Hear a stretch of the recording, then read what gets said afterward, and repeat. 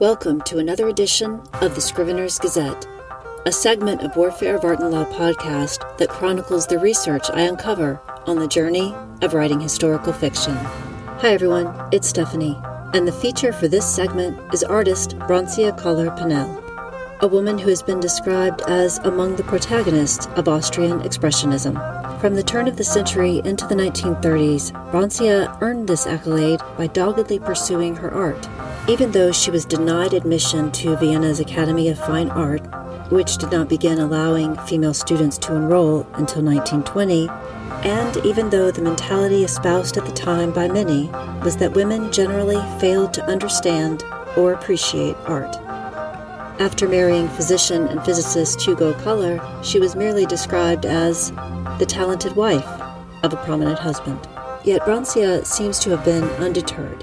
She actively sought out private training and created her unique body of work, including portraits like Seated Marietta from 1907 that references the oppressed social terms by which women were expected to live and the objectified way in which they were viewed.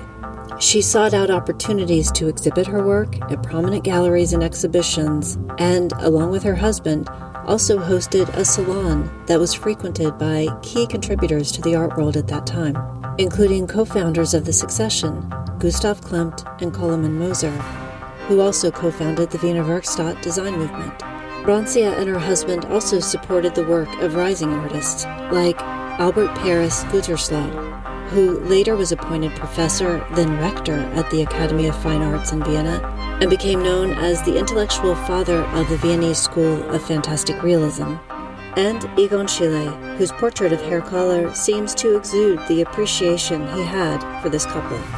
After her death, Gütersloh wrote of Bronsja that because she was a woman and wealthy, the male and poor painters were never quite willing to accept her. Despite such prejudice, Bronsja Koller-Pinel forged on, and she has left her unique mark on art history.